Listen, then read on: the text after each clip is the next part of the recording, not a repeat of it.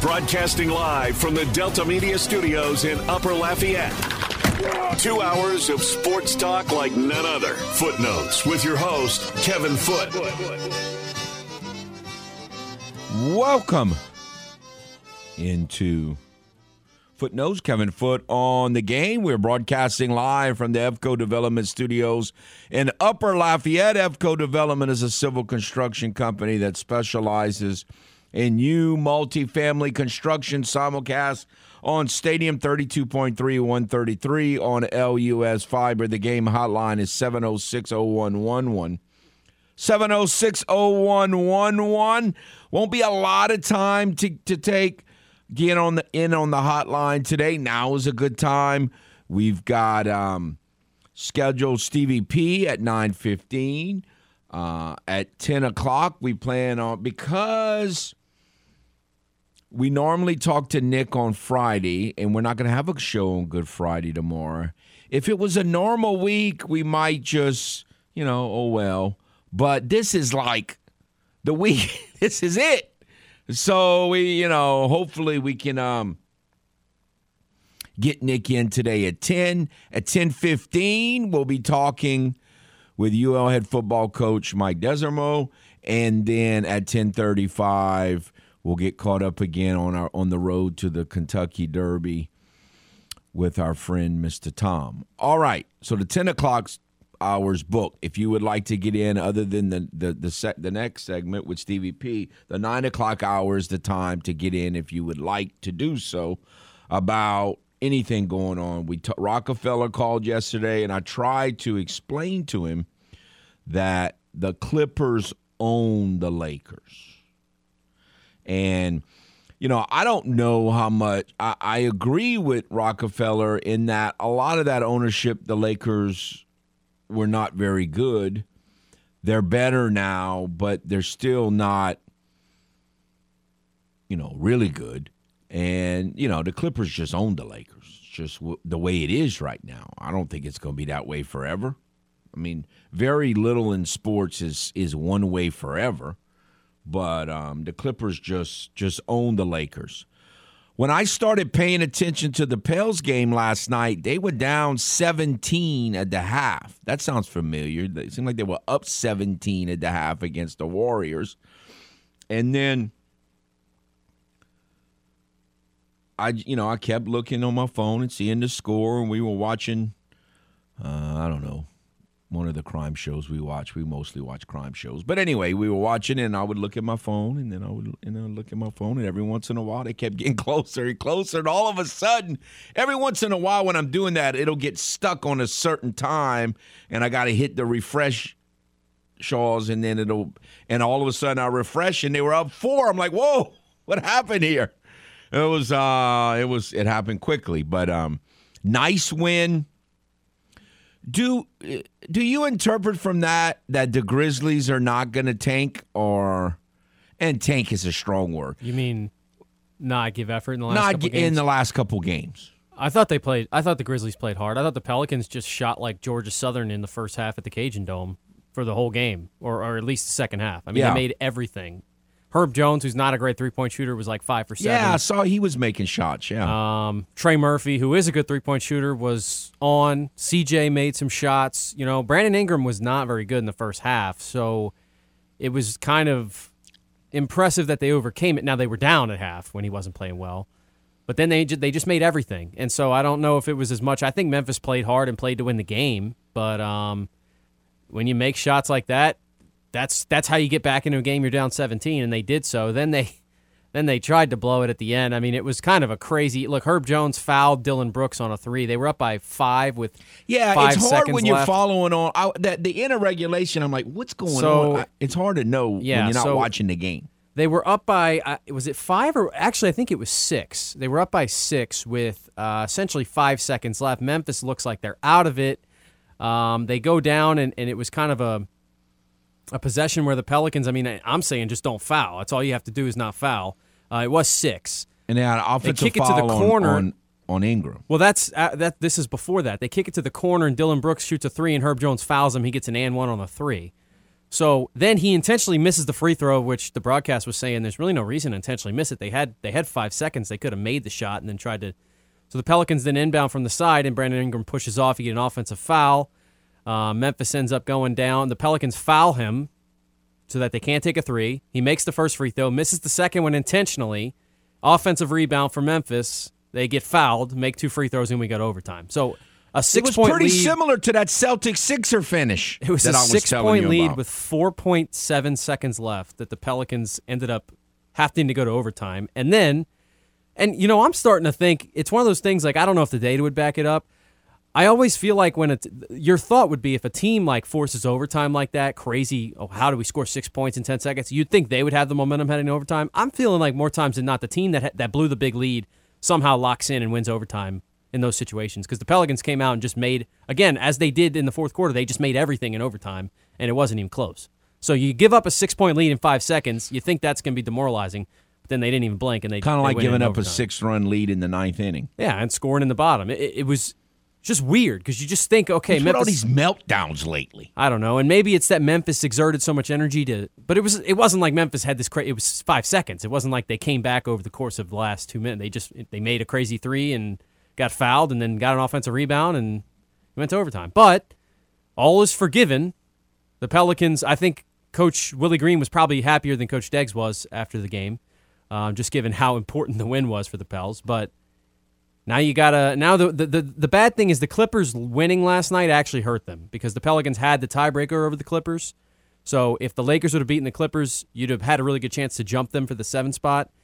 Now the Pelicans, there's a scenario in which they win out and they're still stuck at number 8, which would be, it's not the worst case because, again, you don't have to play the extra play-in game, but you'd be on the road, possibly traveling to the Lakers in that game. So it wasn't the ideal situation, but if you win both of these games, you have a decent chance that somebody's going to lose a game.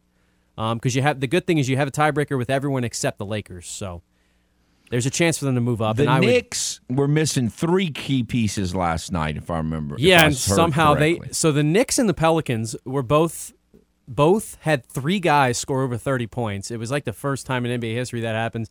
And it was Emmanuel Quickly. It was guys that don't even play that much for the Knicks. But they have pretty good depth this year. They do. And what's the deal with that? I don't know. But Julius Randle's not going to play against the Pelicans. And, a couple of those other guys, it's going to be up in the air. So you got an opportunity. And the Knicks now officially have nothing to gain from winning. So that is settled. They are locked into where they are. So, by the way, for those of you who don't know, Grimes for the Knicks, yeah, his dad played for the Cajuns.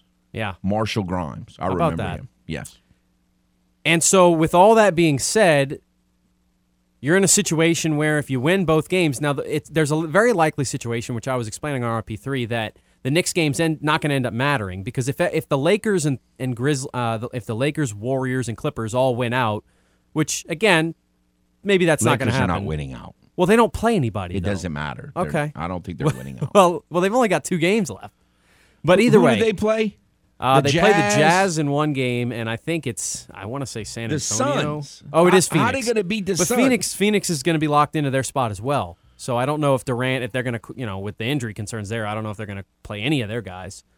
So anyway, my point is if none of the teams in front of you lose, even if you win out, you have nothing to gain. So what would then become very important is the game against Minnesota because if you lose to the Timberwolves, they then gain the tiebreaker over you, and you could potentially fall down to 9. That's now your worst-case scenario, is falling down to 9, and now you, again, with the way the play-in tournament is, you have to play that extra game, which is a huge deal. Because if you're 8, the difference between 8 and 9 is you can lose a game at 8 and still have another chance, and if you go 1-1 in the play-in tournament, you're in.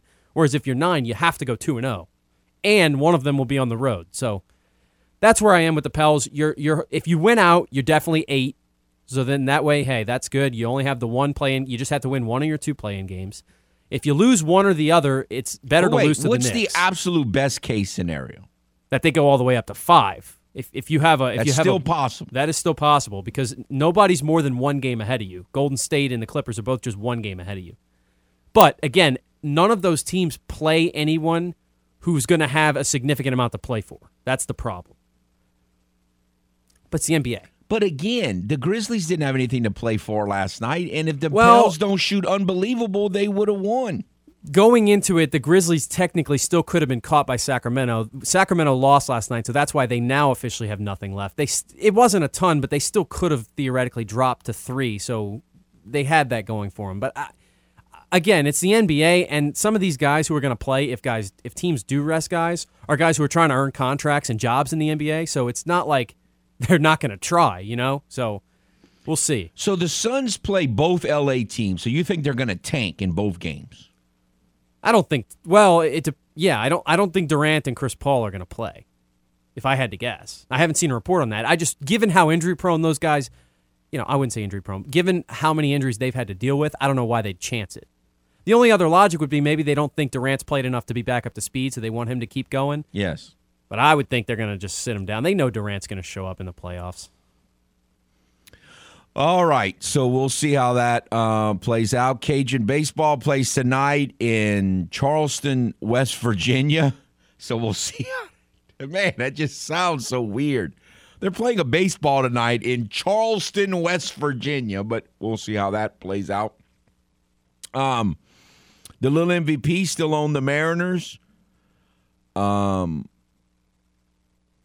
There's one undefeated team left in Major League Baseball, and every year it's so funny, and I'm going to probably be kicking myself for not picking them to win the division.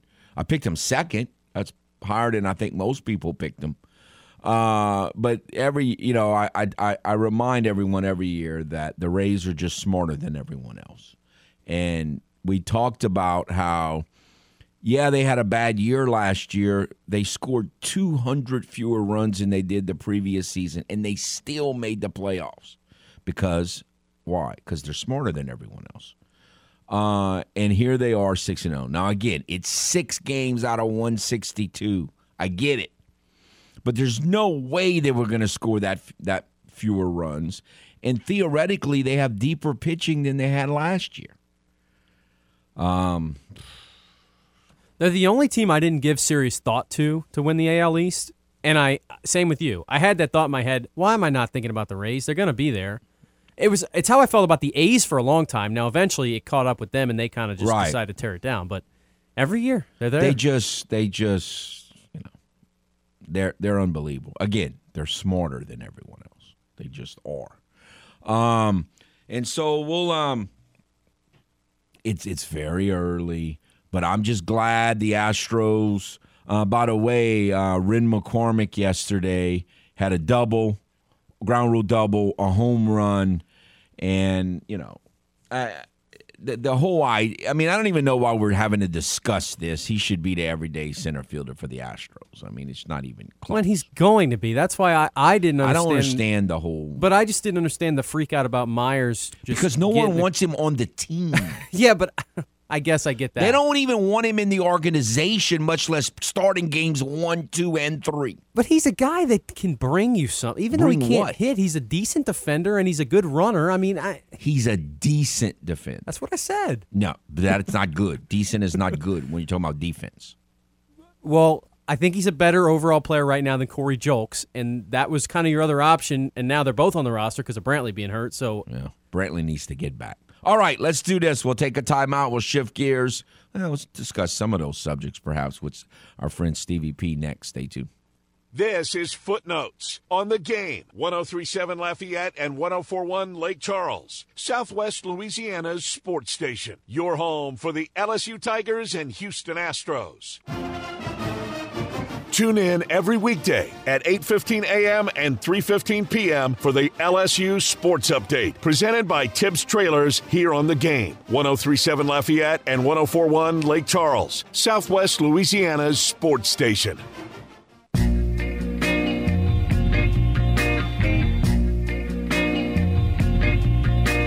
Welcome back to Footnotes. Kevin Foote on the Game. We have with us Mr. Stevie P. How are you, sir? Oh, Cat, I'm doing good. What about you? Well, I'm doing better. The Astros avoid the sweep. My goal, especially right now, is just avoid sweep so when you get hot, you can really make hay. That's my goal. Well, that's what you do. The whole idea of, when I say that they won, in baseball terms, you're talking about winning a series. I don't like 4-game series. I like 3-game series. You want to win the series there, and you're exactly right. Yeah, I mean, the better teams avoid the long losing streaks, and the way that you do that is to at least capture one game in the series. Sweeps are very bad. Absolutely. All right, I'm going to throw 3 scenarios at you. Tell me, in your mind, the most likely and the most unlikely. Lamar Jackson will not ever play again for the Ravens. Mac Jones will not be with the Patriots in the fall. And Aaron Rodgers will not be with the Jets in the fall. No. The most likely is Lamar Jackson. I just can't see him returning to the Ravens. I just think that's a fractured relationship right now. Even if they would go ahead and give him more guaranteed money, I mean, supposedly they offered him $175 million of guaranteed money at one time, and now that's dropped a little bit. Even if they go back to up to $175 million, I just think that relationship is far too fractured. I think second on the list is Mac Jones. I mean, I could see him elsewhere, but what are the Patriots going to do? I mean, I know that they've given an opportunity for a backup quarterback to win the job, and he just might. First off, I got to take up a little bit for Mac Jones. Again, bad.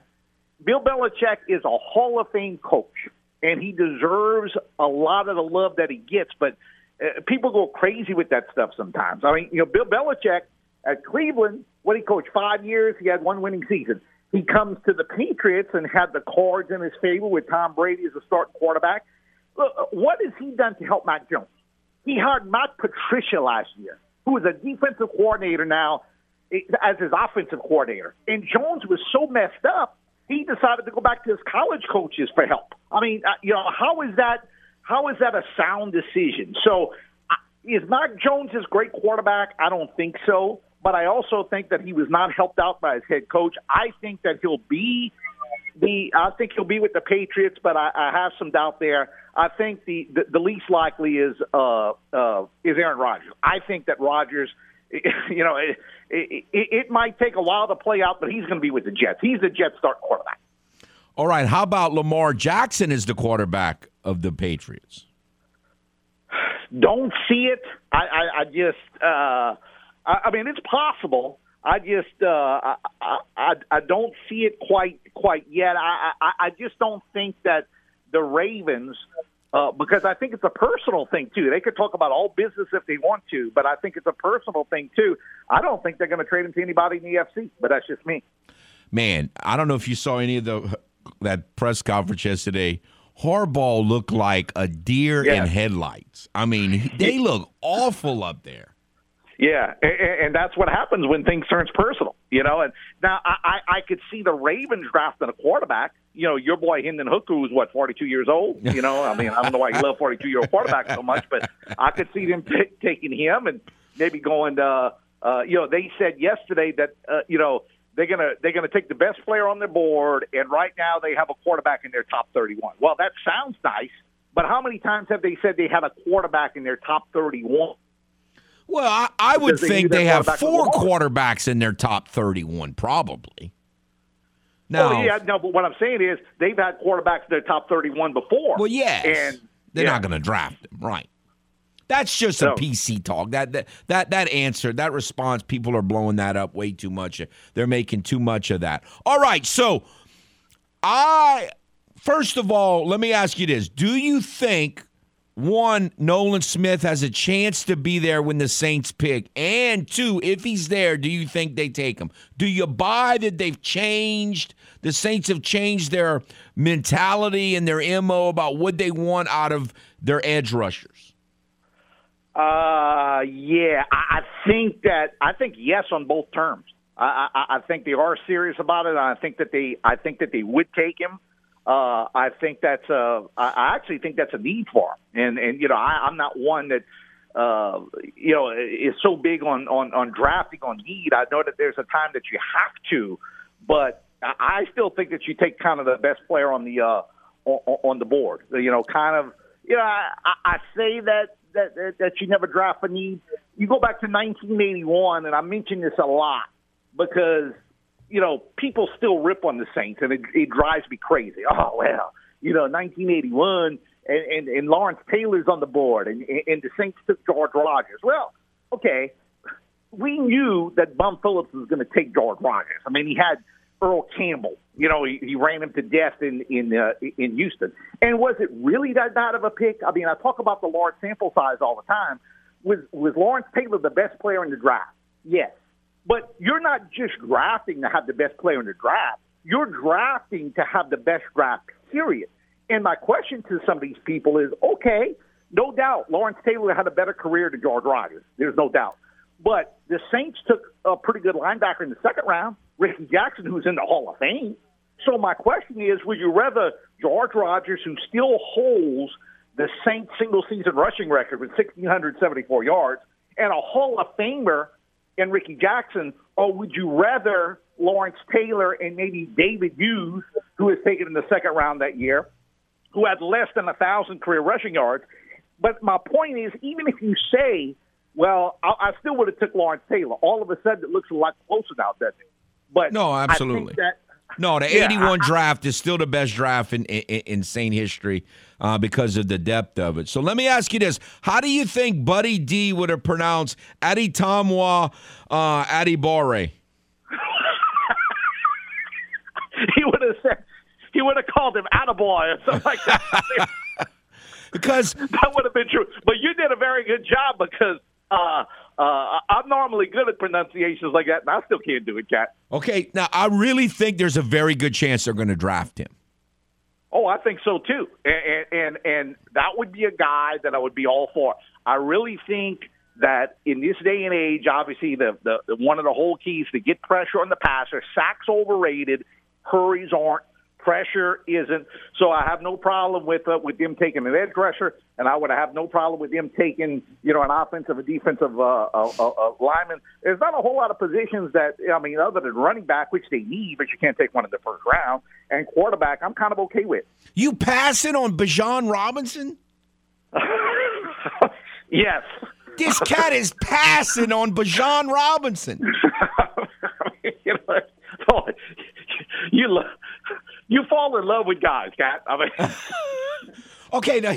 Here's my comeback to I understand that you can win with look at the two Super Bowl teams. Neither one of them had like first-round running backs. But here's the if you draft a running back, you're not putting a lot of money because you don't pay the first-rounders that much money, theoretically speaking. So you actually get a cheap star running back or relatively cheap star running back for 5 years. Then if you don't want to pay him the mega money, then you just trade him or release him.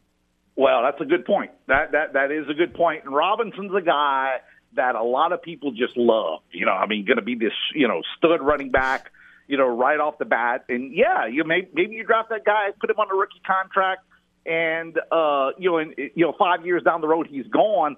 I just think that the NFL is just at a different level right now. I mean, it's all about spreading the field, throwing the football, and I just think that's not a smart pick in the first round. So no, I love Robinson. If this was, you go back to the George Rogers days, if this was 1981, I would be all for maybe picking him number one. But no, I can't take him in the first round. I just can't. All right, as a Mavericks fan, is it the wrong decision to keep the head coach and to keep Kyrie Irving? Well, I'm not 100% certain that they're going to keep Jason Kidd. I mean, it's nice for Mark Cuban to say. Of course, he said yesterday. So he said, "This is on me," and we didn't understand how the game was changing and everything. Well, what was that? I mean, really, what was that? I mean, he's basically saying, "Okay, I am the GM and I run the team." I mean, really, what was that? I'm not 100% certain that Jason Kidd is going to be back. But to answer your question, I was not in favor of the Mavericks hiring him a couple of years ago. And I told people when they made the Western Conference Finals last year, okay, let's wait for the large sample size to play out because he had a good a 1-2 year run in Milwaukee, and then it all came crumbling down. I just think that the way that he handles the game and the substitutions, it leaves a lot to be desired. So I'm not 100% certain that he's coming back, but if he does come back, it's the wrong decision. In terms of Kyrie Irving, I think that you almost have to bring him back, because if you lose him for nothing, you gave up Dorian Finney-Smith, you gave up Spencer Dinwiddie, you gave up draft choices, plus you lost Jalen Brunson to free agency last year, and now you're going to lose Kyrie Irving for nothing? Now, I'm not for giving him a 5-year max contract, but I think he has to come back. Hopefully they could cure their defensive woes by signing a free agent or making a trade of some sort. But I almost think that they're backed in a corner right now, and you have no choice but to bring back Kyrie. And then your boy Mark Cuban is blaming Jalen Brunson's dad. Did that cat fall on his head? It's like he comes up with some, and I take up for Mark Cuban a lot with some of it, because I do think he's passionate, and I do think that he's an owner that cares. But some of the things that he said yesterday, I'm like, oh, God, what are you talking about? All right, one more question on the way out. What likelihood or what percentage chance would you give it that the Saints will pick Osiris Torrance in the second round? Obviously being a Cajun guy and following Osiris a little bit, obviously before he left, I would be for it, because I always thought that he had really great skills. I really would. And again, I don't think that you could ever go wrong with an offensive lineman. So I'm going to be a little bit of a homer here, but I think I would be all for it. I really would. And again, guard it's not center, but guards and centers have dropped before that had first-round grades. So I think it would not shock me if he gets picked in the first round, but it also wouldn't shock me if he lasted the second round. That didn't even cross my mind, really, until you just brought it up. I mean, the position has, but not necessarily the player. I mean, he's massive. He's got good offensive. I mean, he's good. He has a good athletic set. So no, I would kind of be all for it. I really would. All right, we'll see what happens between now and next, and then who knows? Your Mavericks might be in the playoffs. That would be funny. We talk about this all the time, and I'm not going to go on a big spiel about it, but some of these Maverick fans that want them to get in the lottery, let's tank and get in the lottery. You know me, I never go for that. I'm always, you want to win, you always want to win. You never tank, because ultimately it'll come back to bite you. All right, I agree. Thank you for your time, sir. Have a nice holiday weekend. All right, and just always remember, Peter Cottontail is very underrated. So just always remember that. But it's been your pleasure. All right. This is Footnotes on the Game. 103.7 Lafayette and 104.1 Lake Charles, Southwest Louisiana's sports station. Your home for the LSU Tigers and Houston Astros. This is Footnotes, live from the Evco Development Studios in Upper Lafayette on the Game. 103.7 Lafayette, 104.1 Lake Charles, Southwest Louisiana's sports station.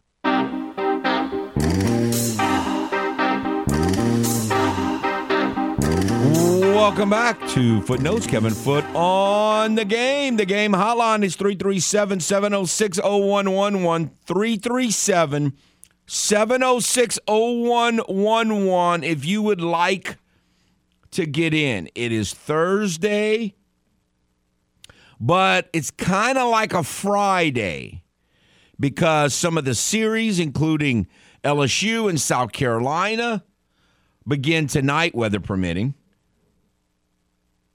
And the Cajuns open up their Sun Belt series at Marshall in Charleston, West Virginia, weather permitting, today as well. There's also no show tomorrow. And so it kind of feels a little bit more like a Friday. Today, by the way, is 3 weeks from the NFL draft. The 3-week countdown starts today. So we're 21 days from the NFL draft. That is close. That is dangerously close. And I still look at mock drafts and some of them have Miles Murphy, defensive end from Clemson, going in the top 10, and some of them have him going in the late 20s. I saw one yesterday where Brian Brzee, the defensive tackle from Clemson, was going in the second round. So there's still like a pretty good consensus on about, I don't know, I would just guess around 22, 23, 24.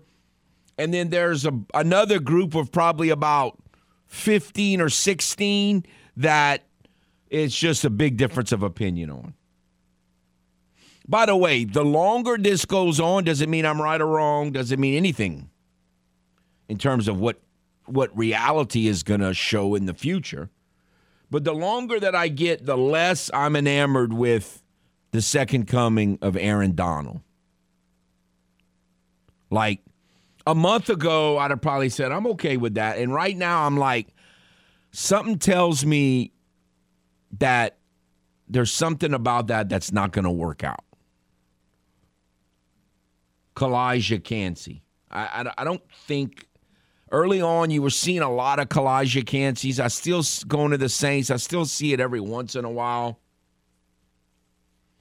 But now I'm thinking no. I'm thinking let's not do that. The other guy that's interesting to me is this Van Ness, a defensive end from Iowa. Like, a lot of people have that guy going in the top 10. I just don't know what to think. It's a scary deal because I've seen some of these draft experts rank the positions and that say that the worst position in this draft is linebacker. Okay, so let's say you buy that. If it's the worst position, do you pick it in the first round thinking, well, if I need one, I better get it in the first round because there's no depth or they wouldn't be ranking it as the worst position? Or are these guys just looking good because it's such a bad class this year in that position that they're not really first round picks? They're like quarterbacks. They just are the best of the linebacker group, and so you're picking a second or third round talent in the first round. So that kind of scares me, the whole picking a linebacker thing. Whether it's Jack Campbell or Van Ness, which are different skill sets. Vanessa is more of an edge rusher, I guess. But true linebackers, you got Sanders from Arkansas and Campbell. I don't know what to think of some of these guys. It is a risky, scary proposition, and that's why, like, the Saints, I just don't know if they're going to – I would rather they not take a risky pick. Now, probably in their mind, Peyton Turner was not a risky pick. Probably in their mind, Cesar Ruiz was not a risky pick. But I really need a guy that's going to contribute. I think Peyton Turner – I think they knew it was a risky pick. Because they knew the guy that they drafted wasn't ready to step on the field and play. I think anytime you do that, that's risky. But how can you take another risky pick? Because obviously Davenport was risky and Turner was risky if you buy that. Like, how can you take another risky pick right now? I can't afford risky right now. I need a guy that's going to contribute. That's why if they pick an Osiris Torrance, I'm not going to be upset because that's the safe pick. Well, it's the safest. It has the best chance of being the safest pick. I don't really want a tight end, even though it's a good tight end class, just because they take too long to develop. Yeah, I always am hesitant on the how good of the class is this class type of things because, I mean, I get you're comparing maybe measurables in production from previous years at the position of other guys, but, like, It's just such an unknown science to me. It's like, I don't know if that would make me hesitant to take a linebacker just because a couple of guys think it's a weak linebacker class. If you still like your guy, you only need one of them to work out. That's the thing. You don't need all the linebackers in the draft class to be good. You just need the guy you take to be good. So if you still feel that, if you have a grade that is higher or as high as, your typical linebackers that you like, then I don't think there's any inherent risk involved because other people think that there's a weak overall class. If they pick a linebacker in the first round, what will your first reaction be? It just depends who it is. Because it's Nolan Smith. He's technically, what is he, an outside linebacker? I guess he's listed as edge. Yeah, I guess. I don't know. Somehow, I think most of us think as edge rushers, they are linebackers, most of them. Some of them are defensive ends. But, I guess it's a semantical thing, what you call them. Right. But like this guy, Jack Campbell's like Werner. He's like a Werner-type linebacker. He's not really an edge rush. Yeah, again, I wouldn't mind it because it's a position that you lost a guy, and it's one of the few positions they haven't really addressed yet in the offseason, right? They haven't really brought anybody in, so I wouldn't be crushed, no. I wonder what they really think of the cat from App State, and we won't know. But yeah, and what he got hurt. They liked him early on, and he got hurt. He missed almost all of last year, right? Yes. So they probably don't know either yet what they really have there. I thought he was a good player. I don't know. Now, certainly felt like he could be a Caden Ellis type player. He was that good at App State. But again, is he going to be 100% coming off the injury as well? There's a lot of different factors involved with that. So I don't know if you can count on him coming into the season. 3 more weeks of this, just uncertainty, and I don't know. To me, in my guessing process, the options are less than they were 3 weeks ago. We'll see where we are 2 weeks from now. We'll take a timeout and be back. This is Footnotes on the Game. 103.7 Lafayette and 104.1 Lake Charles, Southwest Louisiana's sports station. Your home for the LSU Tigers and Houston Astros. Are you fluent in Footlish? Not to worry, we're here to help with the Footlish Dictionary. The little MVPs. The Little MVPs. Noun, a Major League Baseball team that struggles to win games despite having multiple MVP winners on its roster. Also known as the Los Angeles Angels. Now back to the man with his very own language, Kevin Foote and Footnotes on the Game. 103.7 Lafayette and 104.1 Lake Charles, Southwest Louisiana's sports station.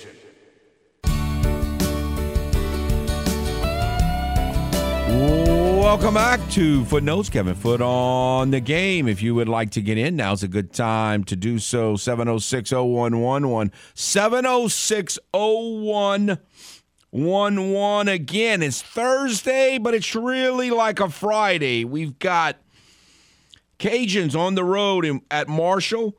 5 o'clock today, our time. 5 o'clock tomorrow, noon on Saturday. LSU is at South Carolina. 6 o'clock tonight, 6 o'clock tomorrow, 11 a.m. on Saturday. And McNeese is the only one of the teams, our friends in Lake Charles.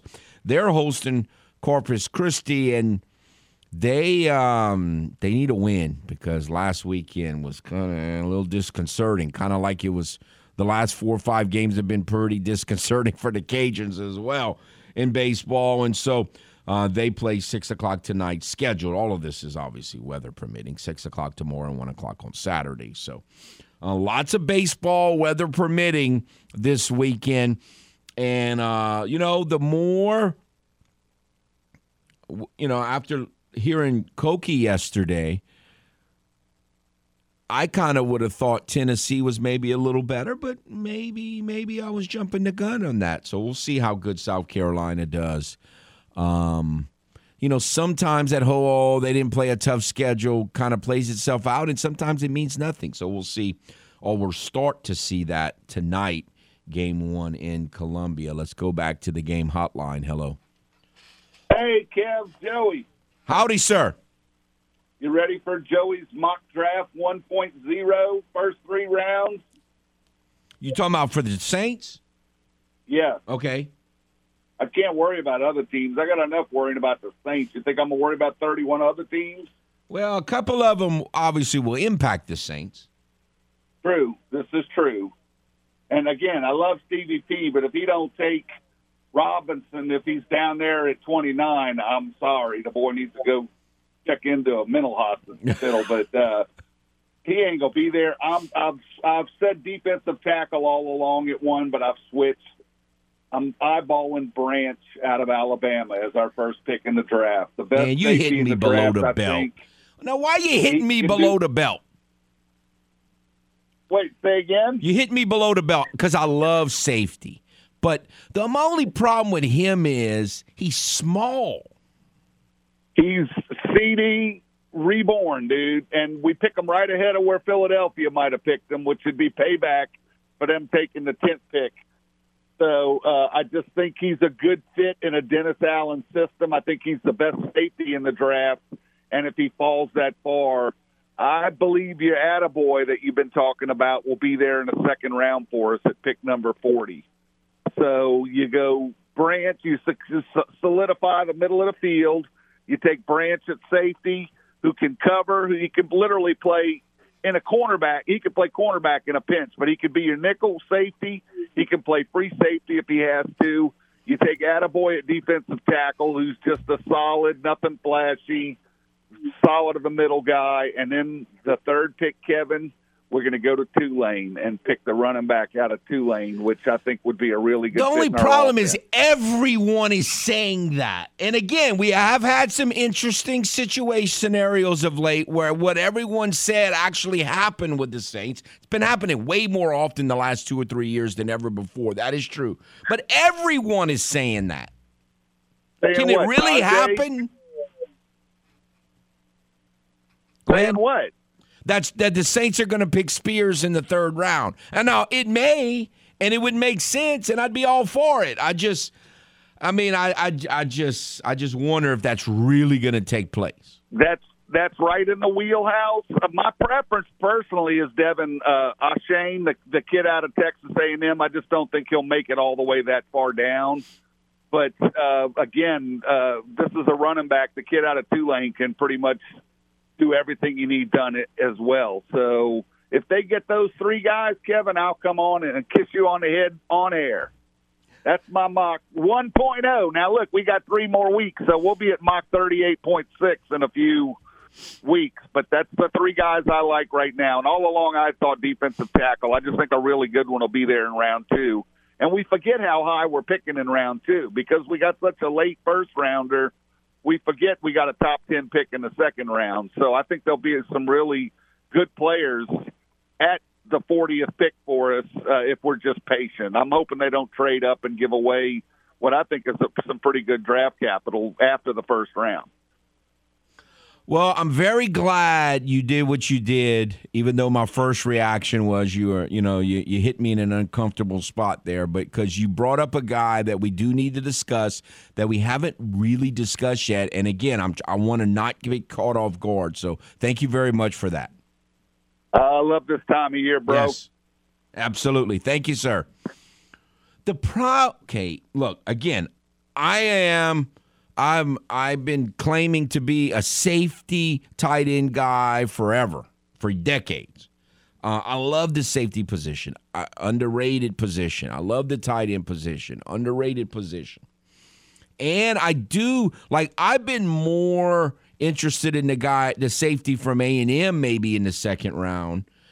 Branch is a guy that I've seen hot being projected as, 15, 16. I've seen several people say the Commanders are going to take him at 16. But again, he's listed at 6 foot 195, which probably means he's like 5'11", 190. Like, we already have a small safety. We want another small safety? I don't know. But I'm very glad he was brought up because he might be an option. Now, he's very smart. Everyone says he's like a coach on the field. He's listed at 6 foot 190, and I believe that's combine measurables, so I think those are pretty accurate. You would take him? I'd consider it, but it'd be tough for me to take a safety in the first round with the construction of this roster. All right, 1 hour down, another hour to follow. Stay tuned. Broadcasting live from the Delta Media Studios in Upper Lafayette. 2 hours of sports talk like none other. Footnotes with your host, Kevin Foote. Welcome. One of the things about sports talk radio that I really like, you got to prepare, and preparation is valuable. But what I really like is when you get a curveball and it sends you on a different tangent, and it changes the way you're thinking potentially, or at least you have to mull over whether you want to change your thinking. I like that part. And our friend Joey just did that. And so now I'm going to see how it impacted our good friend, Mr. Nick Fontenoy. How are you, sir? I'm impacted. I'll put it that way. Okay, before we get to the Pels, I don't know if you heard Joey's call, but where do you stand on a safety who's listed at 6'1", 194, but they claim that his football IQ is through the roof? What is football IQ? What is that? Well, I think he knows, he understands angles. He's a great leader. And I think in some positions, like, cornerback, it's probably not that important. But a safety, I think your football IQ is important at safety. Yeah, I mean, I still, as far as the Saints draft goes, like I'm still kind of in the same boat that I've been in the entire time, where it's just like whoever they draft, I'm going to be okay with it. I really feel that way. I'm not just saying that or blowing smoke, if you will. Like, I think unless they draft a quarterback, which I will be supremely upset with, other than that, I can make myself okay with anything. So Aaron Donald? You'd be happy with Aaron Donald? Well, again, I don't want the Aaron Donald guy, but I can make myself okay with it. Yeah. Okay, that's fair. I don't know. Like, again, the only thing that scares me is Marcus May did better at the end last year, but he might be suspended. And, Honey Badger was okay late, but he wasn't real good early. So I'd be okay with adding another safety to that mix. Yeah, and I remember last week, Kevin, we had finished our conversation, and you had kind of narrowed it down to certain positions, and you were saying, well, I don't want him to take this, and I don't want him to take this. And I agree, there's some positions I don't want him to take. However, if they took those positions, I wouldn't be upset. Like, I remember the year they took Andres Pete. That made no sense to me that they took him. Like, I don't think there would be a pick they would make that doesn't make sense. I might disagree with the pick or like something better, but anything they take right now, I think I could make it make sense. All right, where was your emotional level with the Pels prior to tip-off last night, and how much higher did it get once the game was over and you won? Last night was an unbelievable roller coaster. We've been saying that the last few weeks, how the Pelicans are a roller coaster. After the loss to the Kings, I was pretty much in a mindset of this season has been a lost season. We're kind of going to go into next season exactly where we went into this season, where no answers, nothing has been answered. None of our questions have been answered. We don't know how Zion and B.I. and CJ are going to work together. And everything that we were asking ourselves in the offseason this year, we're going to be asking ourselves the same question last year. And then they came out last night and just played flat and looked bad and like you didn't want to be there. And I was like, okay, it's officially over. And I actually kind of gave up on the game, and RP3 actually called me, and we had a little 10-minute conversation, and I was just like, well, that game's over, and they lost. And I get back into the house after talking to Ray, and it's a 2-point game, and the Pelicans are back in it. And I'm like, what is going on? What is this team doing? What are they trying to do right now? It was a very bizarre evening last night as a Pels fan. And people are saying the same thing about the Lakers, so it's not just a Pelican thing. I've heard the mentality that Well, what the Kings game proved is that, yeah, the Lakers won 7 out of 8, but it was mostly against bad teams, and they're really not capable of competing with the better teams. And I understand that you could argue maybe that the Grizzlies didn't have a lot to play for, but they're still, a number 2 seed. I mean, they beat a good team in a game that still meant something last night. Yeah, so I don't know that you could buy that. I don't like the way they got the win, especially coming out flat, playing really bad at the beginning, making that comeback, and then having a 6-point lead with 10 seconds to play. Have a 91% free throw shooter on the free throw line. If he makes it, the game is over. And yet somehow we find ourselves in overtime and having to scratch and claw our way to get that win. So it was just a very weird night last night where I kind of just gave up on the game and gave up on the season all at once. And then somehow they won the game, and now I'm like, well, let's see what we got here. 2 more games to go. If we pick up a couple of W's, we might be able to get that 6th seed. So very, very interesting and weird emotions going on last night where we won the game, but I still felt kind of bad about the way it all went down. Okay, so 2 games left in the regular season. I mean, really, Zion's not ever playing this season, right? I mean, I'm kind of there right now. It's incredibly frustrating, everything that's going on with him. We just keep hearing 2 weeks and 2 weeks and 2 weeks, and then you see the man on the court dunking, and you see him working out, and you hear that he's cleared for basketball. Just play.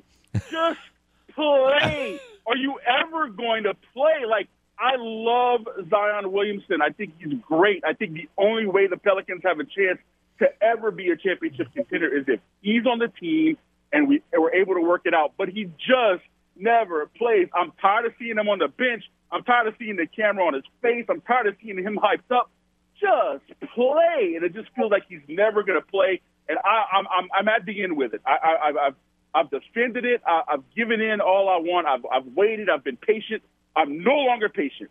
If you can play, you need to play. And if you can't play, you need to tell us that and just be shut down for the season. But we're not going through this every so often where is he going to come back? When's he going to come back? How effective? It's so frustrating to be a Pelicans fan right now, especially with that Zion situation. And you talk to your friends and you're going back and forth with people and everybody has different opinions. It's been really tough to be patient and kind of defend what's going on there. All right. If you had to list of the options of the teams that you theoretically could play in the play-in and or after that, what would be the team you would most want to play and the team that you would least want to play? I least want to play the Kings.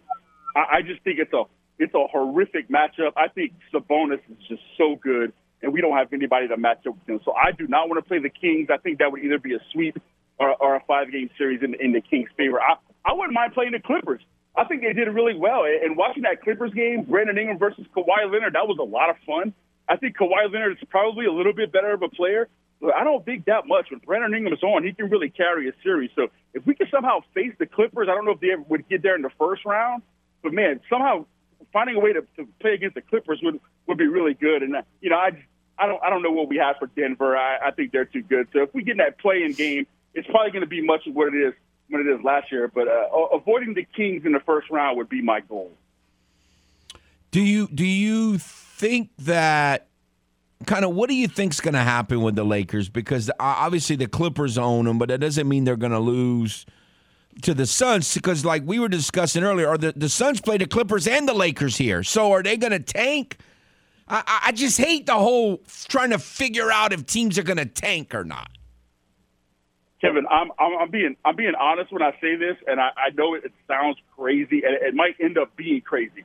I think the Lakers are a contender. I mean, I think they are that good, and LeBron James and Anthony Davis, when they're together, I mean, they're borderline unstoppable. And so they played bad. They've had a really rough season, but if LeBron's healthy and they're playing full strength, I genuinely think they're a contender for not only the West. I think they could win the championship. Now, a lot of things have to happen, and yes, that does sound crazy. They haven't had a championship caliber season, but it only matters what you do in the playoffs. It only matters what's happening right now. I think they're playing really well. I know they lost last night, but I like what they're doing. I like the combination of LeBron and AD. I mean, they're two two top 10 players in the league. If you got two top 10 players, you got a shot. I think they really have a shot to make some noise once the playoffs. So you would pick them theoretically if they played the Nuggets in the first round. I would. I would. And I know the Nuggets are good, and Jokic is good. I'm going to pick the upset. I'm going to pick the Lakers. I'm not saying I'm picking them to win the championship. I'm just saying if they made that run, if they got to the playoffs and made a run, and we sit here in the finals, and it's LeBron James and AD and the Lakers in the finals, why would anybody be shocked about that? Those are two really good players, and they made moves in the season. They made moves at the trade deadline to get better. They really put themselves in position to make this run. And while they struggled and they were out of the playoffs and out of the play-in for most of the season, they're not there anymore. They're comfortably in the playoffs right now, and I feel like they're putting it all together at the right time, and none of it matters. You mentioned it last week about the Pelicans. You don't have to pay for the sins of what you did in the past. I mean, that's where the Lakers are right now. They don't have to pay for that. They're going to get it in the first round, and they have a chance to make some noise. I think they played it exactly right, and I don't know why people are just so quick to count out LeBron James. All right, one more thing. If you end up playing this huge game with the Timberwolves, what do you think of that matchup? I don't like it. I think our only chance would be if they're got an injury or sitting out somebody for whatever reason. I don't like the way we match up against the Timberwolves. I think the combination of those two big guys in the middle and Anthony Edwards is a budding superstar. He's soon to be a top 5, top 10 player in the league. I don't like it at all. I don't think the Pelicans win that game. So it could end up being a very big game. And if I were to put my heart aside and pick it with my head, I would pick Minnesota in that game. So I'm not saying we can't win. It wouldn't totally shock me. I think they're not drastically better than the Pels, but I just think it's a bad matchup, and the Timberwolves are a sneaky good basketball. All right. Well, let the roller coaster of emotions continue. And I mean, it's not just from day to day; it's from quarter to quarter. It's just unbelievable. Hang in there, sir. All right, Kevin. Thank you. This is Footnotes on the Game. 103.7 Lafayette and 104.1 Lake Charles, Southwest Louisiana's sports station. Your home for the LSU Tigers and Houston Astros. You know the routine. Eat, drink, sleep, and sports. All day, every day. You're listening to The Game. 103.7 Lafayette and 104.1 Lake Charles, Southwest Louisiana's sports station.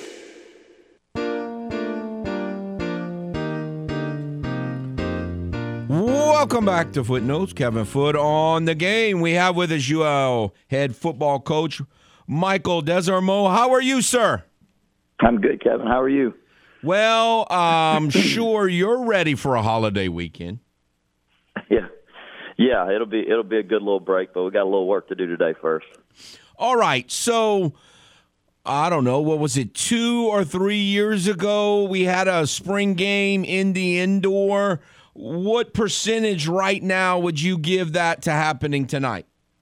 It's probably a pretty good chance. I'd say, the weather's about 80% chance of thunderstorms, so I'd say it's about 80% right now.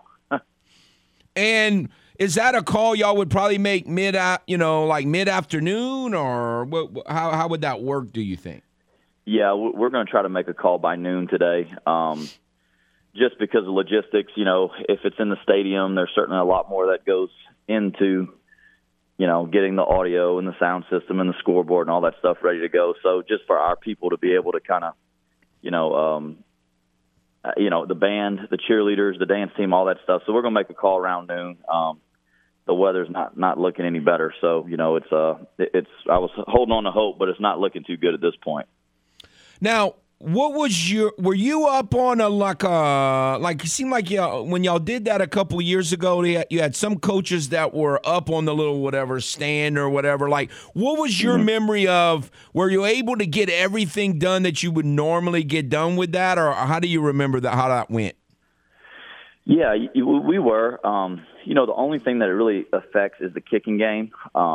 You can't punt in the indoor because the punts hit the ceiling, and even sometimes on kickoffs, it'll hit the ceiling. But we were able to. We had a really productive day. It came down to the last drive, last play of the scrimmage. So it was we accomplished what we needed to. Whenever we did it that year, I want to say that was the second year. That was the 2019 spring. So we'd already kind of had a season together, so it wasn't as big of a deal to get the full quote-unquote game day operation with guys upstairs and everything. We did put a couple guys up there, but we'd already been through it a year, and, for us it's kind of a similar situation this year. Well, we talked all spring about the quarterback situation, and you know how it works with fans. Everybody was very, very excited the way Zion played at Texas State, and then they were very, very excited the way Zion played in the bowl game. And if he looks as good in this thing, then they're going to be very excited again. Yeah, I think they will be. Zion's had an outstanding spring. Certainly was hoping that he and Chandler were going to be able to battle it out, because Chandler played well on the back end of the season too, played really well. So was hoping that those guys would be able to battle it out this spring, and then I think you'd have a really good feel for where they are. Certainly that didn't happen, but Zion has done, everything and more. He's exceeded expectations this spring. So, for him, he's had a really good 14 days now. I hope he goes out and goes scrimmages well and plays well in this scrimmage, because he's had a great spring. But, I'm really pleased with the progress that he's made. And, certainly I think there's a lot for Cajun fans and for us as coaches and everyone associated with the program to be excited about. You got three guys that have played really well at different spots throughout the season between Ben, Chandler, and Zion. So that's a great situation to be in. If you were going to say, it's spring football, so we understand everything that we say or comments you make or analysis we try to give based on what's going on this spring, that it's spring football. We're a long way from the season. But of the things that you were hoping to accomplish, what's the thing that you think y'all have done the best job, or like what's given you the most satisfaction from what you've seen in all the practices so far? I think the development of our leadership is the thing that I was most looking forward to seeing, who was going to step up, who's going to lead. Because every year when you lose those seniors, that's a huge chunk of the puzzle that you got to figure out. So was really proud of that. For us, offensively, the red zone, low red zone, high red zone offense is something that we've really worked hard on. I think we've really circled around the chunk of plays, the concepts that we like in that area, and we've really solidified that and have that part of our offense set, where now it's just kind of window dressing it and continuing to mix that up. And then defensively, Coach Morgan and the defensive staff have done a good job. We've worked a lot of 2-minute scenarios, and that's something that last year, our 2-minute defense, we had a couple opportunities to win games in the end and didn't. So they've gone back to the drawing board, studied a lot of 2-minute defenses, teams that played the most scenarios, had the most success, and we've mixed up what we're doing on defense a little bit. And I think those philosophies and the execution in those areas has gotten much better, and we needed to in both of those areas as well. I know you can't really do this, but try to put your mind in the focus of being a fan of the team, which you've been a fan of UL football for a long time, even before you played. But try to put yourself in, and if you're going to watch the thing, who would be the guy or the position group that you would be most excited to see what's going to happen when you see him tonight, having not seen any practices all spring? Yeah, so I think for a fan, right, that's going. Obviously, the quarterback is always what you're looking at, right? You want to see how he plays. I think the receiver group is really important to see some of these young guys that, hopefully they play the way they have practiced this spring, and you see some of these young receivers make plays and do some things that you can get excited about because there are going to be a lot of new names in that room. I mean, certainly, Lance, Pete, and Jake are names that people already know, but you got a lot of guys that are competing right now for serious playing time. So hopefully you see that. I think in the secondary, our secondary has played just really, really good football so far. At corner with Trey, Amir, and Caleb, and really Inagu has stepped up and had a good spring. But the safety position, I think, is as competitive as any with Skip and Cortland Flowers and Tyrone Lewis Jr., Cam P, Key Barnes. All these guys. We've got a bunch of guys that are competing in those spots, and it's been a competitive group. For people that that I guess maybe know it a little bit more than maybe just the average football fan. I think our O-line is the thing that I am as a coach the most excited about, is the depth we've developed there and the continuity we've been able to put together. So I think if you maybe know a little bit more than the average fan, I think watching those guys, you'd be really, really excited about the way that they've played this spring as well. I think it's possible that it could go from the biggest question mark to the strength of your football team in 1 year, the O-line. Yeah, I agree. You go from one starter there last year and 4 huge question marks to 4 returning starters and 1, I guess, question mark. But it's a great thing for us. We've got 3 or 4 guys competing for that last starting spot. So sometimes it takes time to build it back the way you want. And I think our coaching staff has done a phenomenal job of getting good players in here and developing the ones that we have and the ones that we've gotten. Obviously, football is a team sport. I try to remind myself and everyone that all the time. But there are 2 players that, because of the importance of the position and the question marks going into this season of the position, that I think it's going to be critical that have big seasons. And one of them, or at least really good seasons, and one of them is Mason Narcisse, and another one is Antoine Bayless. So what do you think of that? And tell us what you've seen from those 2 in camp this spring. Well, I think you're right on the money with that, Kevin. Certainly when you lose a player like Zion Hill and some of the other guys that we had that contributed depth, right? Jaquan Nelson, Andre Landry, and certainly Andre Jones on the edge. You're losing some good pieces up there. Mason Narcisse is a guy whose game has continued to elevate every year since he's been here, and he's just played better and better and better. He has got to have a great year for us. And Mason has kind of stepped up a little bit as a leader in that group and that D-line, and he needs to be. He knows it. He does what he's a really disciplined kid. He works really hard, plays really good football. So he's kind of stepped up as a leader in that group.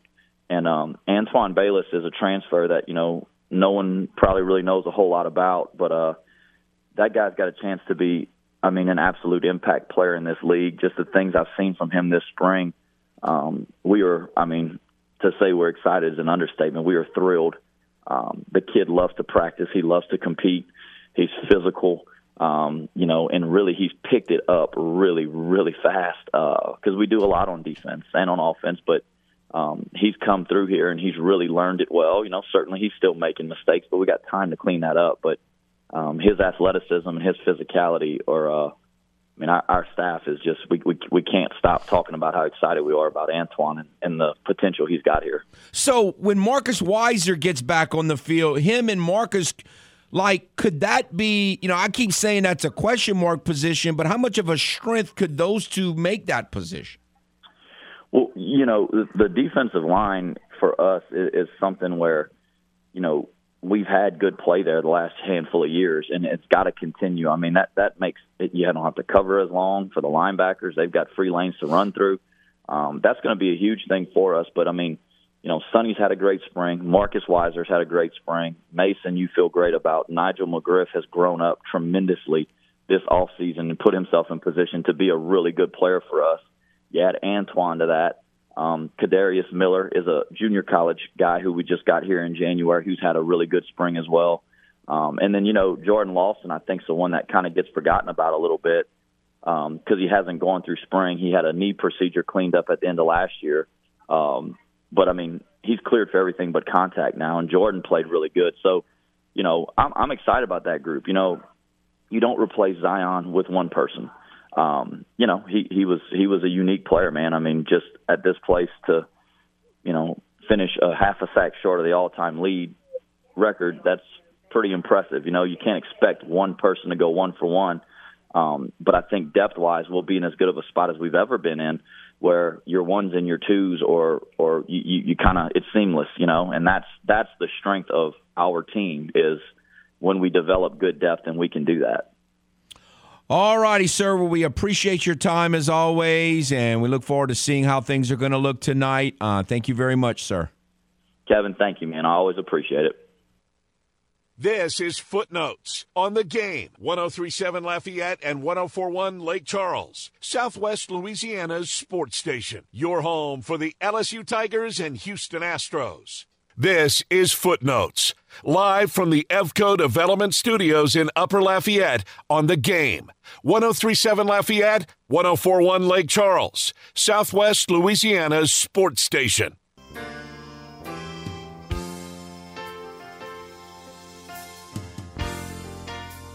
Welcome back to Footnotes. Kevin Foote on the Game. We have with us Mr. Tom. Today is 3 weeks from the NFL draft. It's also a month from the Kentucky Derby. I know this man is waiting for that. How are you, sir? I'm very good. Thanks for having me, Foote. All right. So we've been talking a lot about bad weather and how weather's going to – has weather impacted – seems like it normally does. Has it impacted any of the prep races so far? I think it impacted the Arkansas Derby the most because the Arkansas Derby ended up with a horse that ran real well in New Orleans and beat everybody in Arkansas. They've had a lot of bad weather there. That's the only place it's really been bad. All right, so tell me about what we, or if anything, what did you learn from last weekend's races? Well, I learned that Forte is probably the best horse out there. One of the reasons I say that is if anybody looks at the race, Forte was running about 6 lengths behind at the top of the stretch. He got passed by a horse called Mage, M-A-G-E, who went right behind. And you normally would say, uh-oh. What Irad Ortiz, the jockey, did is he took Forte to the outside, and he ground out the last 200 yards and beat this horse by a length. So he's the top horse, yes. What happened? Nothing of any consequence in the other ones? Well, our Angel of Empire won and won easily in the Arkansas Derby. I don't see anybody but that horse out of Arkansas. So that's the way it stands there. No point in talking about any horses out of Arkansas except that horse. Now, in years past, you've talked a little bit about the foreign contingent. What is that going to look like this year? Well, the horse that won at Mediane, the Japanese horse, and I don't have his name right offhand because it's kind of hard to announce, but he earned enough points to come, and I guarantee you he'll be there. And people that discount Japanese horses, they need to relook at the form, because the Japanese horse that won at Mediane in the World Cup, he if you look at the form, he definitely looked like he could win the World Cup, and he did. He paid about $40. And so this weekend, this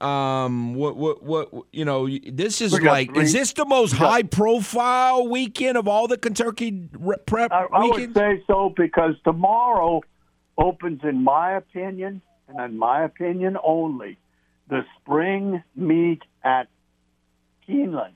That's in Lexington. The spring meet in Keeneland opens tomorrow, and that is the best meet in all of racing outside of Saratoga and maybe Del Mar. So you'll see a lot of 2-year-olds run in Keeneland. They'll run 2-year-olds in 4.5 furlong races. But this is the thing. Every trainer of note that has good horses will show up at Keeneland for this month-and-a-half meet, okay, before Churchill. So Saturday, we're going to run the Bluegrass on Saturday.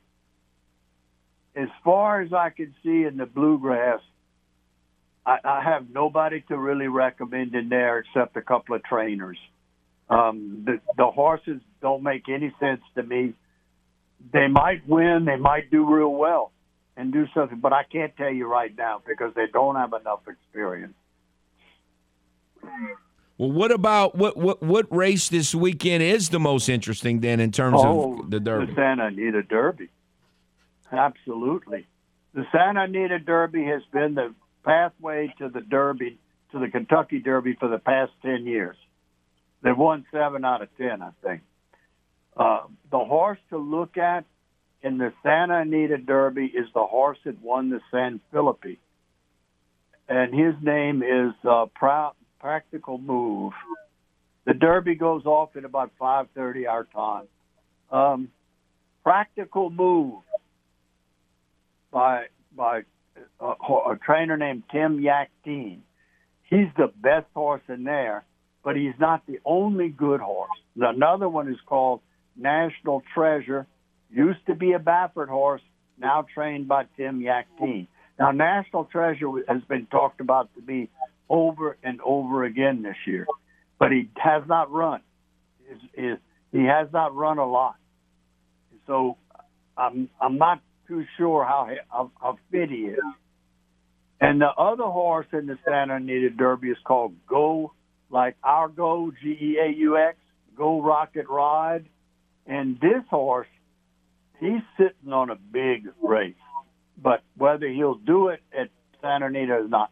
But all I have to say is that the Wood Memorial in New York at Aqueduct has not been a good indicator of Kentucky Derby champions for the past 15 years.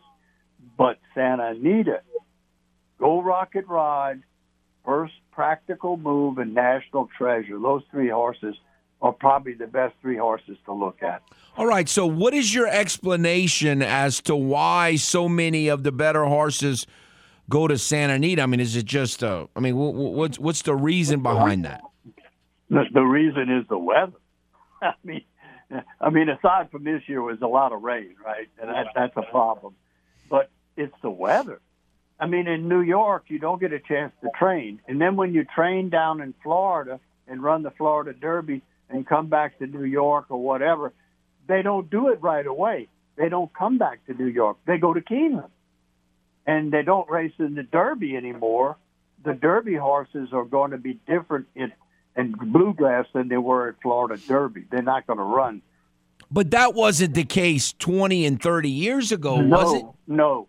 But so, so the horses are softer now, too, than they were? No, I don't think that's the case at all. I think that the training is different. Horses do different things now than they did 20 years ago. And I think that with the weather favoring California, and the next thing to know is Bob Baffert. He's in California. Yeah. His main goal every year is to prepare 15 horses to run in the Kentucky Derby. That's his goal. But this year he can't run. This is his last year that he can't run horses. But watch the Preakness and the Belmont, because he's going to load up both of them if he can. He'll be after Forte. If Forte wins the Derby, everybody's saying, he's going to win the Triple Crown. That's nonsense. I don't think that horse can win the Triple Crown. His speed figures are just not fast enough. But he's the best right now of that lot we're looking at. That's all I can say about that. So you're saying this year it's not going to be a Santa Anita horse that's going to win the Derby as of now? I think so. I think Practical Move has a chance. But Forte is a better horse. But we'll see. I need to see the Santa Anita Derby Saturday before I could really think about what's going to happen. I need to find out. I don't think the Bluegrass is going to produce a winner, but they'll produce a good horse. And I don't think the Wood's going to produce a Derby winner, but probably a good horse will come out of it. Again, I don't know. Practical Move is a horse I like personally, and I'll watch him on Saturday. That's all. So far, and again, we'll know more, like you said, after you see Santa Anita. So far, It seems like this year it's a little less up in the air than what you were talking a year ago. And the only reason it's up in the air, Kevin, is because these horses are not fast. You know what I mean? I mean, It's like going to a track meet and watching somebody run an 11-second 100 meters. They're not fast. And Forte is faster than the lot we've been looking at. Practical Move is faster than the lot we've been looking at. But they're not fast. And unless somebody pops up and does something spectacular, we're just not looking at an overly precocious 3-year-old pack. That's all. All right. Well, we'll talk next week and see what happens at Santa Anita. Appreciate your time as always, sir. Let me tell you, Kevin, I'll be in California on next Thursday, following Thursday. But if we want to do it then, that's fine. If you want to do it before then, that's okay. All righty. Thank you, sir. Thank you, Kevin. Thanks for having me. This is Footnotes on the Game. 103.7 Lafayette and 104.1 Lake Charles, Southwest Louisiana's sports station. Your home for the LSU Tigers and Houston Astros. A recent survey discovered that Game listeners prefer our station than going to the dentist. Take that, dental hygiene. This is The Game. 103.7 Lafayette and 104.1 Lake Charles, Southwest Louisiana's sports station.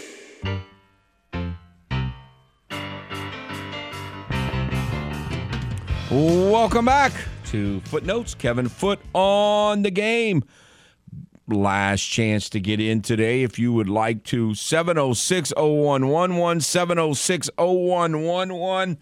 So we don't know definitely, but it sounds like from today's show that probably, or a good chance, the Cajun spring game or whatever you want to call it. I hate that. Like, we've called it the spring game forever, okay? But it's not really a game. But I just feel like that's the only thing. That's what people know it as. So I just kind of say that sometimes still, the spring game. But Vermilion, white, whatever you want to call it. Sounds like that's going to be indoors tonight. So over the weekend, if you're a big horse racing person, obviously you'll be following the Santa Anita Derby that we just heard about. And then there's Brian Branch. I've noticed that Dawson is not nearly as rattled by the whole Brian Branch concept as me. Why is that? You don't seem rattled at all by Brian Branch. I'm not. It's hard for me to get rattled about a prospective player that we may or may not ever even see or hear about on the Saints. Like, my anxiety doesn't really work that way. I'm not worried. Like, if we draft him, then I'll start to consider the consequences. Yeah, but okay. But again, I don't want to get caught off guard, and so I don't mind as much. I think there was a chance we were going to get caught off guard had Joey not brought it up, because I mentioned safety, but I really haven't. I mentioned his name. It's not the first time we mentioned his name, but we haven't really took a deep dive into whether we should do this or not. Yeah, I don't know. I do think, like, I don't have a ton of confidence in Marcus May, and I don't have all of my confidence in Tyrann Mathieu, although I feel better about him than Marcus May. So I would be okay with the idea. It's just I think there's going to be more glaring opportunities at that select. I won't say needs, because I don't want to call them needs, because, again, the Saints have kind of shored up most of the needs. They're more like wants now. So I just think it's going to be hard for that to be the best option at 29. But it's possible that it is, because we don't know what other teams are going to do from 1 to 28. Now, in the offseason, they have signed all these safeties. Now, none of them are guys that, that guy might be a starter. Like, none of them are like, that guy might be a starter. None of them. But they're all veteran-type guys who have played in the league, kind of like Evans was, and so might be able to give you some decent depth at that position. And so I guess you could say that it's not a need unless you just don't buy any of those guys. I mean, it's possible that we just don't buy any of them. And I think a lot of people don't. Maybe the Saints coaching staff does. But if not, then I could be talked into safety being a need, is what I'm saying. Yeah, that's what I'm kind of saying too. It wouldn't be a stretch for me, but it's just there's just other options. Like, and I don't, and I'm kind of like you. Like, I always enjoy, and the C.J. Gardner-Johnson pick was one of the few picks that I was very invested in, and I was very excited. I had seen him play a lot, and I was excited about the pick when it happened. Yes. But he was also a third-round pick. It wasn't a first-round pick. So it will be more difficult for me to get that excited about taking a safety in the first round. It just will. But again, there were some people that had late first rounds, early second round grades on Chauncey Gardner-Johnson when they picked him. I remember thinking he was a steal. I was going to say that's part of the reason I was so excited, because I felt like the value at the spot you got him at was kind of something you couldn't pass up. And so I'm thinking that if the Saints don't pick him, and to Joey's point, if the Eagles don't pick him, because they just lost Chauncey Gardner-Johnson too, he might be in the last of the second round. I mean, safety's not really a first-round position, very much like running backs has become not really a first-round position. And by the way, we've mentioned this before, but since we brought up Chauncey Gardner-Johnson, the people who are really down on the Saints for getting rid of him, and they took a lot of criticism for that, he's already on another team. Like, this guy might play, well, if he plays 10 years in the league, it might be with 5 or 6, 7 different teams. Like, and he's already trashing the Eagles. Like, what is wrong with that guy? Well, that's also kind of something that's made me sit back and say maybe that is why he fell to the Saints, right? Teams that got him in interviews, some of them probably really liked him as a player and talked to him and maybe thought, I just don't know if he's going to work in our locker room. And so that might be part of the reason you got him in the first place. Yeah, and again, he played with a chip on his shoulder the first couple of years, which worked. I mean, it was good.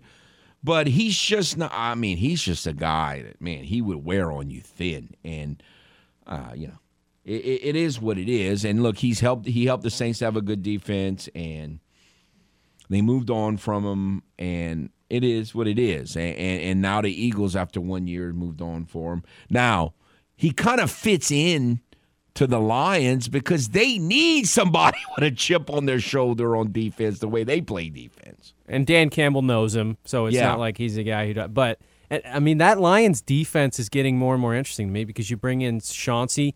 Tracy Walker missed most of last season, UL guy who has been a pretty good player for them when he's been healthy. They got a couple of things to figure out, I think, in the front seven, but like they're getting more intriguing. And if the offense plays the way it did last year, they're already going to be pretty good on offense. And like we've mentioned, the NFC North is way more open than it's been in years past. Now the Green Bay is looking like, they might have quarterback change, and Minnesota kind of had a historically lucky season the way that they won the games that they won. So I think Detroit right now for me is the favorite in the NFC North. If you buy the rumor mill, the Vikings, supposedly, if you buy the rumor mill, or one of the dark horse might pick a quarterback in the first round teams. Yeah, I mean, because you wonder, they've been in the it's the area we talked about. When you're not elite at quarterback, you have to be elite everywhere else. And Kirk Cousins gets you to a point, but you have to put elite talent around him, and it's just really hard to do it. You can, like, Kansas City has so much more margin for error everywhere else when they have Mahomes than the Vikings do. And last year they won. It was unbelievable. You talk about regression to the mean. There's no way they would ever win that many close games again this year. No. So they have to be better overall than they were last year to even come close to winning the same number of games. That's a tough spot to be in. Absolutely. And so they're going to be a tough team to predict, but that's August. We're going to have to do that. But I guess it wouldn't shock. Again, if you buy the rumor mill, it's not going to be shocking if they pick a quarterback. It's now not going to be shocking if the Ravens pick a quarterback. I don't know if there are too many others on that list in that middle. I guess the Yucks. I guess if the Yucks pick Hendon Hooker, I don't know that it should shock anyone either. So because they don't really have a future one either. All right, y'all have a nice and safe holiday weekend.